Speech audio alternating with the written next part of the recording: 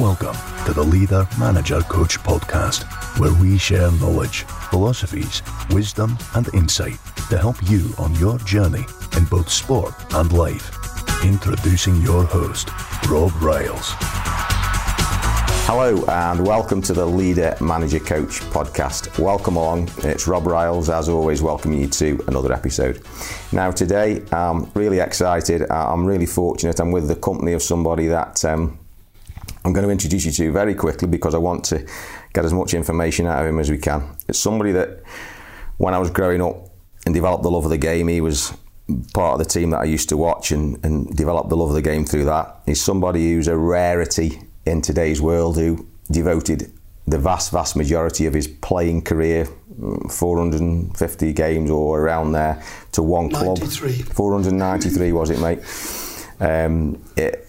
A rarity, mainly with his hometown club, where he remains an established legend, still on the local media.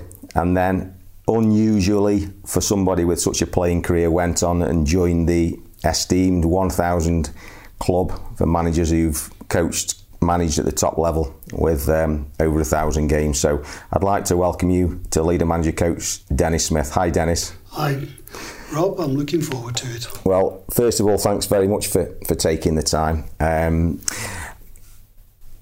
You're just an absolutely perfect guest for the podcast, Dennis, because of your playing and your coaching. And I'd like to try and maximise this time and do a little bit about your playing career to help players, and about your coaching career, management career, to help young coaches. So I have had the fortune of reading your book, and I've just been through it again recently. And just let's start with the playing side. And one of the things that stands out for me, that is a real lesson for young players, is that you seem to have this absolute undying relish of a challenge. It was like, I know that your fellow professionals labelled you as the hardest man in football, and anybody who knows the game from the 70s and 80s will know that.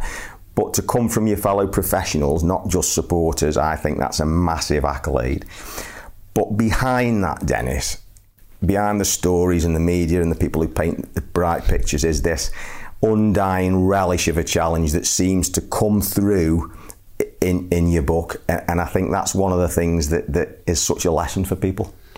Yes, I mean, from the age of 9, 10, I decided I was going to be a professional footballer. Yeah. So that is unusual. I mean, my headmaster at the junior school was most upset because I refused at 11 to take the 11 plus, right, because I wanted to play football. Right. And Lunton High School didn't play football, they only played rugby. And I said, no, I want to play football. Yeah. So then I'd made that decision. And he wasn't very happy because I think they get extra marks for getting kids into the high school. Yeah. And I was the head boy there. But I was determined to be a player. I didn't realise I was going to have such a difficult journey to carry on to get there. But I just didn't love playing. Yeah. So I made it. I was obviously stubborn. I was one of 7, so I knew how to look after myself. Yeah. And I was determined to follow my dream. Now that's one thing. Just before we came on, we were talking about what it takes, and so at 9 or 10, you made life-changing decisions, because they are life-changing decisions, to go to a specific place of education because you wanted to play football. So there's somebody who's actually making real decisions about that. And then as you go on, I had to convince my parents. I mean, they weren't over keen. But. So you'd already decided. So, do you think, Dennis, that any life in professional sport, whether it's football or swimming or Olympics or whatever it is, whether it's that kind of educational decision, you've got to have that prioritisation of what you're doing? I think you need the drive and the love and the want. You can't always have what you want in life, but you've got to try and achieve what you want in life. And I think there's a difference there. It's all right saying I want to do this, but then are you prepared for the sacrifices? Yeah. And the sacrifices, contrary to what people believe about professional football, are a lot. The amount of work you put in, the attitude you have to have, the drive you have to put in, the turning up, the work, constantly getting over the disappointments, people telling you you're not good enough and you can't do this and you can't. And then you've got to say, okay, you telling me what I can't do, what can I do about that? And what about telling me what I'm good at as well? So there's... So, from an outside point of view, anybody who knows the club or will see, right, Dennis Smith, captain of Stoke City, lifted a major trophy, hundreds of games. But in your book, you talk about, and this surprised me, the time when you were 18, I think you were 18, you started to break into the side, or you were just trying to get into there, you're playing for the reserves, and you say in your book that Tony Waddington, you didn't think he fancied you, or he didn't. Oh, he didn't. And you had, so, and I think that's a massive surprise to a lot of people, because everybody will have thought, Dennis Smith doing well in the reserves, destined for this, destined for that. So that would have been a massive adversity for you at that point, yeah? Oh, I think that, I was playing in the reserves, but I was still working in Stone Lotus, and I'm earning decent money at that time, 20 quid a week. Yeah. But I went to see Tony Waddington and said, look, I'm in the reserves. Some of the lads who you've got on contracts can't get in my place. Give me a contract. And he's going, I think there might be a place in the game for a player like you. I'm thinking, thanks very much for that. I'm saying, well, you've got a choice. You either give me a contract or I'm leaving. I'm going to go, Crewe were interested, Shrewsbury were interested, lower. I said, but I think I'm good enough. He says, well, I can't afford to pay. I said, well, what can you afford? He says, 12 quid a week. Obviously knew I was on 20 quid a week, so he was obviously thinking I wouldn't take it. I said, done. I was quite happy to take the drop in salary. To do what you wanted. To do what I want to do in life. And there's not everybody will do that, Dennis. Yeah. No, I was going to play football for a living. That's better than working for a living, isn't it? Yeah, absolutely. And so I pushed him to that, and fortunately, I think his attitude's obviously changed later, because Ajax tried to sign me, Man United tried to sign me. Brian Clough was on the phone more to my wife Kate than I. You'd be worried if it was anybody else. Yeah. Constantly trying to get me to go to Forest, and Leeds made a world record bid for me. So, and he wouldn't sell me to any of them. So, in the end, I think I'd convince. You proved yourself. I proved myself to Tony that I was worth keeping. And then just tell us a little bit about, so you break into the team, and again in your book you talk about that penalty. You give a penalty away early on, and then you played Ipswich, and then apparently you gave two penalties away, and you're almost in tears on the way home, and you're thinking, can I get over this? Have I done too much? Is it all over? Is that kind of how you were feeling? I was on the train coming back, sitting with Alan Bloor. It was, it was a lad who was born in the Mere just down the road from me, but 4 or 5 years older, and he was good for me, Blue, and but I'd sit there and I'm saying, that's it, that's me finished now, isn't it? And he's gone, no, keep going. And I've gone, yeah, all right, what can I... And I started talking about the game, what I'd done wrong, what can I improve on, where... I was young and impulsive. I wanted to prove a point. So I've made challenges. I mean, my first game was Arsenal away. And I'm screaming from to knock free kicks and corners into me, and people like Frank McClintock are looking around thinking, who's this? Who's this kid? Who's he think he is? Who does he think he is? I soon found out it wasn't that easy. But, But I believed in myself, and I continued to believe in myself. But you've got to prove. You've still got to... And so I kept working, kept trying to improve. And I spent hours. I would always be one of the last out on the training ground. When I was having problems with, say, when Peter Shilton came and we were having problems with through balls, judging when he was coming in, when I would take him out, and Peter was a fanatic anyway, but take him out and say, look, we need to work on this. And you've got to get all the detail. It's not just going, I'm going out and have a game of football, which is great.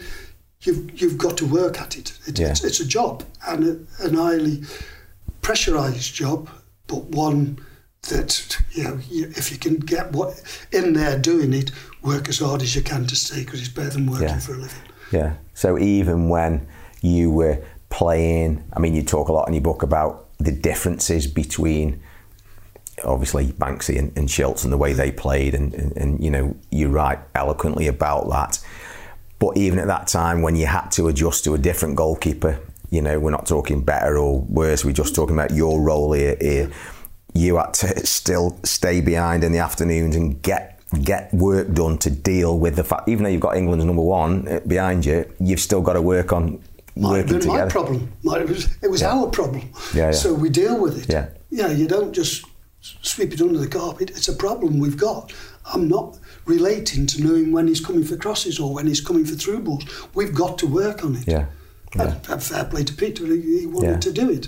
I had a telepathic understanding with Gordon. Didn't quite get there with Peter, but I did with Roger Jones. Different players gel differently together. Yeah, absolutely.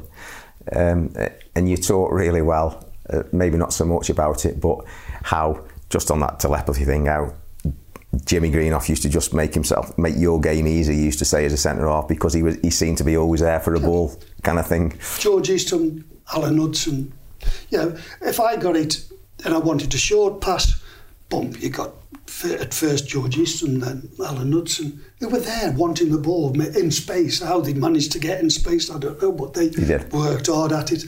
If I knocked it long, Jimmy would be bringing it down on his chest, and I'm thinking, he made that look a good ball. Yeah. You smashed it. I've just smashed it up the field. Yeah. And he's brought it down. Yeah. So, I would work with Jimmy, and he would know when I was coming, when I was going to play that. You work with the players around you. I mean, I wasn't as good a passer of the ball as George Easton or Alan Hudson, so if I had the opportunity, give it to them in space and they go and create. But I think that brings us back, Dennis, to again what we're talking about as having a life, or the blessing of having a life as a player in football, if I can use that word. You have to know what you're good at and do a job for a team, for a manager. And, I think, I'm sure you'll admit that you fit into a mould. You knew what you were good at, you knew what your strengths were, and you didn't try and be, something that you weren't. You made the best of everything you had. And I think that's what players, it's a lesson, isn't it, that? Yeah, I mean, I was very good defensively. I read the game well. I could pass from A to B, so that was. I was very good in the air. I was reasonably quick for a centre back. I was a good athlete as a kid. So you put all those together. But what made me what I was basically what was going on in between my ears. Right. Because I never shut up. I used to drive people daft alongside me, but I never shut up talking, wanting people push in, drop off. And so I was organising, making my job easier. If I'm pulling midfield players. Organising, yeah. I understood the game, I believed I did, and was prepared to take decisions out on the field. When to go for a ball, when to sit off, when to bring people back, when to push people out. I was constantly making those decisions. Now I think about it, then I was just doing it because that's, I'm looking and saying that's my job. We're too deep here, so I've been moving people out, or, they're giving me a problem in midfield there, so I'd be on to say Mickey Bernard or whatever. To push on, And so I would automatically, and from a child, I've always been prepared to make decisions. At nursery, I had a gang. I know. Because I didn't, I wanted to be the one making. I'm good at making decisions. I don't always make the right decisions, but I'm good at making decisions. Yeah, absolutely. And just on that, and again, a testament to you as a person. You talk about, when the club was playing in Division, the old Division 2 and stuff, and you used no uncertain terms how you describe the level of football at times, and how you used to play against centre forwards, and you actually say, Dennis, it was because you'd played at a high level against your Joe Jordans and your Royals and all the rest of it. It was easy. You found it easy, and you were actually coaching opposition strikers in the game to try and help them out. But I'm saying, you should have held that. We should have. I was off you there. You could have turned and come at me. Yeah, you do. I mean, I say I do talk, but it's you're forever looking. But I was bored. Yeah. I wasn't getting tested as far as I was concerned on people making runs off me, clever runs off me, and it was fairly ball up, bring it down, play it back, go, not again. And it was very repetitive, but that's what they've been coached, because coaching had come in. But I was used to people, same with Jimmy Greenoff, Alan Hudson, George Easton. Most of my coaching when I went into management was based on George Easton. Right. Yeah, because his use of space and his use of opening his body and playing things first time was magnificent. Yeah. It was, but nobody talks about George. But then you look at his record and think, well, he must have been a good player to have a record. Absolutely, absolutely. But he doesn't get raved about. But he's... players as a midfield player, it was a delight for me as a centre back. Once I picked the ball up, he was always in space for me to give it to him. Yeah. But he never gave midfield players time on the ball to give me problems. He was around them, working them, keeping their heads down. So little things like, people don't think of George Easton as somebody who closes people down. No. But he did. And I remember all that. And I would pick out what I think were the good bits out of each player and what they did well. I mean, most of my fullbacks in teams, I had more than likely like a Pedgick and a Marsh, people basically wingers bombing forward, with pace and kick cross balls. Yeah. Because I knew and understood then, I could pass that on to the teams I had. And so I would expect my fullbacks at the teams I went to be getting forward, getting crosses, and getting shots in. Yeah, absolutely. I mean, we'll perhaps go on to your management bit in a minute. Before we leave you playing, Dennis, and this podcast does, we've got listeners who are in different countries around the world, so they won't all be kind of thinking Stoke City the greatest club in the world, but. That time we were not bad. Absolutely, Dennis. And you talk about obviously the story of things going wrong with the Storms and all that in '76, but the good years for the club, in the 70s, the early 70s, that when you were playing regularly, you talk about it in your book, Dennis, with such meaning that I think the lesson for me for players is, look, you're not just talking about it, well, it was great because we won the cup. You're talking about it at another level. It has like this gut meaning for you that it goes far beyond just winning a cup. And I think that's the lesson for players in there, the meaning of success. Whether you won the cup or not, it's the meaning behind it with the area, your friends, your family and your colleagues. That was incredible. When we won the cup, I mean, everybody wanted to be your friend and your mate, and wanted tickets for the final. I couldn't get, but it also, you're part of the community. Yeah. But whenever I've been in management, I want to be part of the community. I've always moved and lived in the area when I've managed, because I believe that if I'm working for somebody, I'm not working just for a football club. A football club's more than just the building there where people turn up on a Saturday. It's a community and the people within that. So you're working with them and you want to be part of them, and I want to be able to go down the local pub and find out what an idiot they thought I was because I played him on them. And I would listen to that and think, no, they're not right there, and get on. Or hey, they might have a point there. Yeah. I think that you can't close your mind to anybody with views. I want people to express the views. I then take it all in and decide what I consider as the right, whether I am or not. But that is finally my decision. But I will listen to anybody to make a point. And I think it's important that you listen to people. And all my assistants were people who weren't nodding dogs. They had an opinion. They had an opinion. And sometimes they were right. Sometimes, most of the times, in my opinion, they were wrong. But we got a working relationship. They didn't think that if they got something they disagreed with, they just had to be quiet. They'd tell me. They'd say, and they know that I would take it on board, discuss it with them, and then go, you've got a point there, we'll sort that. Or, no, I still think I'm right on that. So, but I would make that decision, and I think that's part of being a manager. You've got to be prepared to put your neck on the line. Absolutely. It's your decision. So, just before we go on to your management stuff, Dennis, because there's so much richness there, you came to a point in your career, as every player will, when your beloved club didn't want you anymore.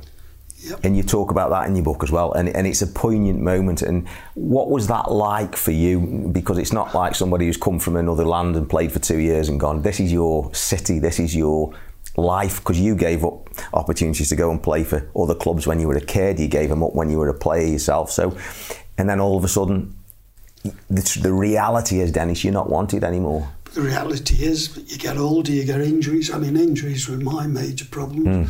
I mean, my knees and ankles were shot. And, was that because I was silly? If you look back, it's stupid. I would take my leg out to plaster and have an injection to play a game. I mean, it's absolutely bonkers. Ridiculous, and it wouldn't be allowed now. But that was my decision again. I'd sit down with the doctor and say, well, what do you think? And he'd go, well, if we put this and we do that. Or you get dropped off with a bad back and then decide to play 15 minutes before kick-off, when you can't stand up, Can't stand up.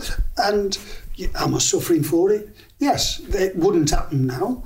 But when you think back, that was, again, I was making that decision because I was talking to the doctor. I mean, when I think about it, Dr. Crowe had been taking legs off 10 years before, 15, 20 years before, in the Second World War without any anaesthetic. So we weren't going to have a lot of sympathy. For somebody with a cut or a broken leg or something, broken bones. I had broken toes, and we just strapped it to the next one and carry on. Absolutely. So there we have the stalwart Dennis Smith talking about his playing career and how to be a player and what it takes. And as with so many of our guests, there are so many lessons in there, and I hope some of them resonate with you. But take note of Dennis's decision-making ability, even as a young person. It aligns with Napoleon Hill's Think and Grow Rich, who Napoleon Hill talked about the power of decision-making. Dennis decided he was going to give it everything to be a footballer and organised his own education towards it. He had a desire, a strong, strong desire, so much so that he was prepared to take a pay cut to do what he wanted to do. He demonstrates enormous self-belief, even when others didn't believe in him. And he talks about adversity, that he wasn't offered a contract straight away. And when he did get a contract and broke into the first team, he had a disastrous start and was almost in tears. That is adversity. And he also talks about the fact that he had to work at his game and develop relationships with other players to make sure that his defending was where it should be. So there's lessons galore in Dennis Smith as a player. So I hope you find something in there, and I hope something resonates with you and helps you move on in your own career. Catch you later. Bye-bye. The Leader Manager Coach podcast is available via the Leader Manager Coach app. Download it now to access the rich resource of unique, insightful and educational material to help you on your own journey in football, sport and life. Leader Manager Coach. For the game, for life. Available now on Google Play and Apple App Store.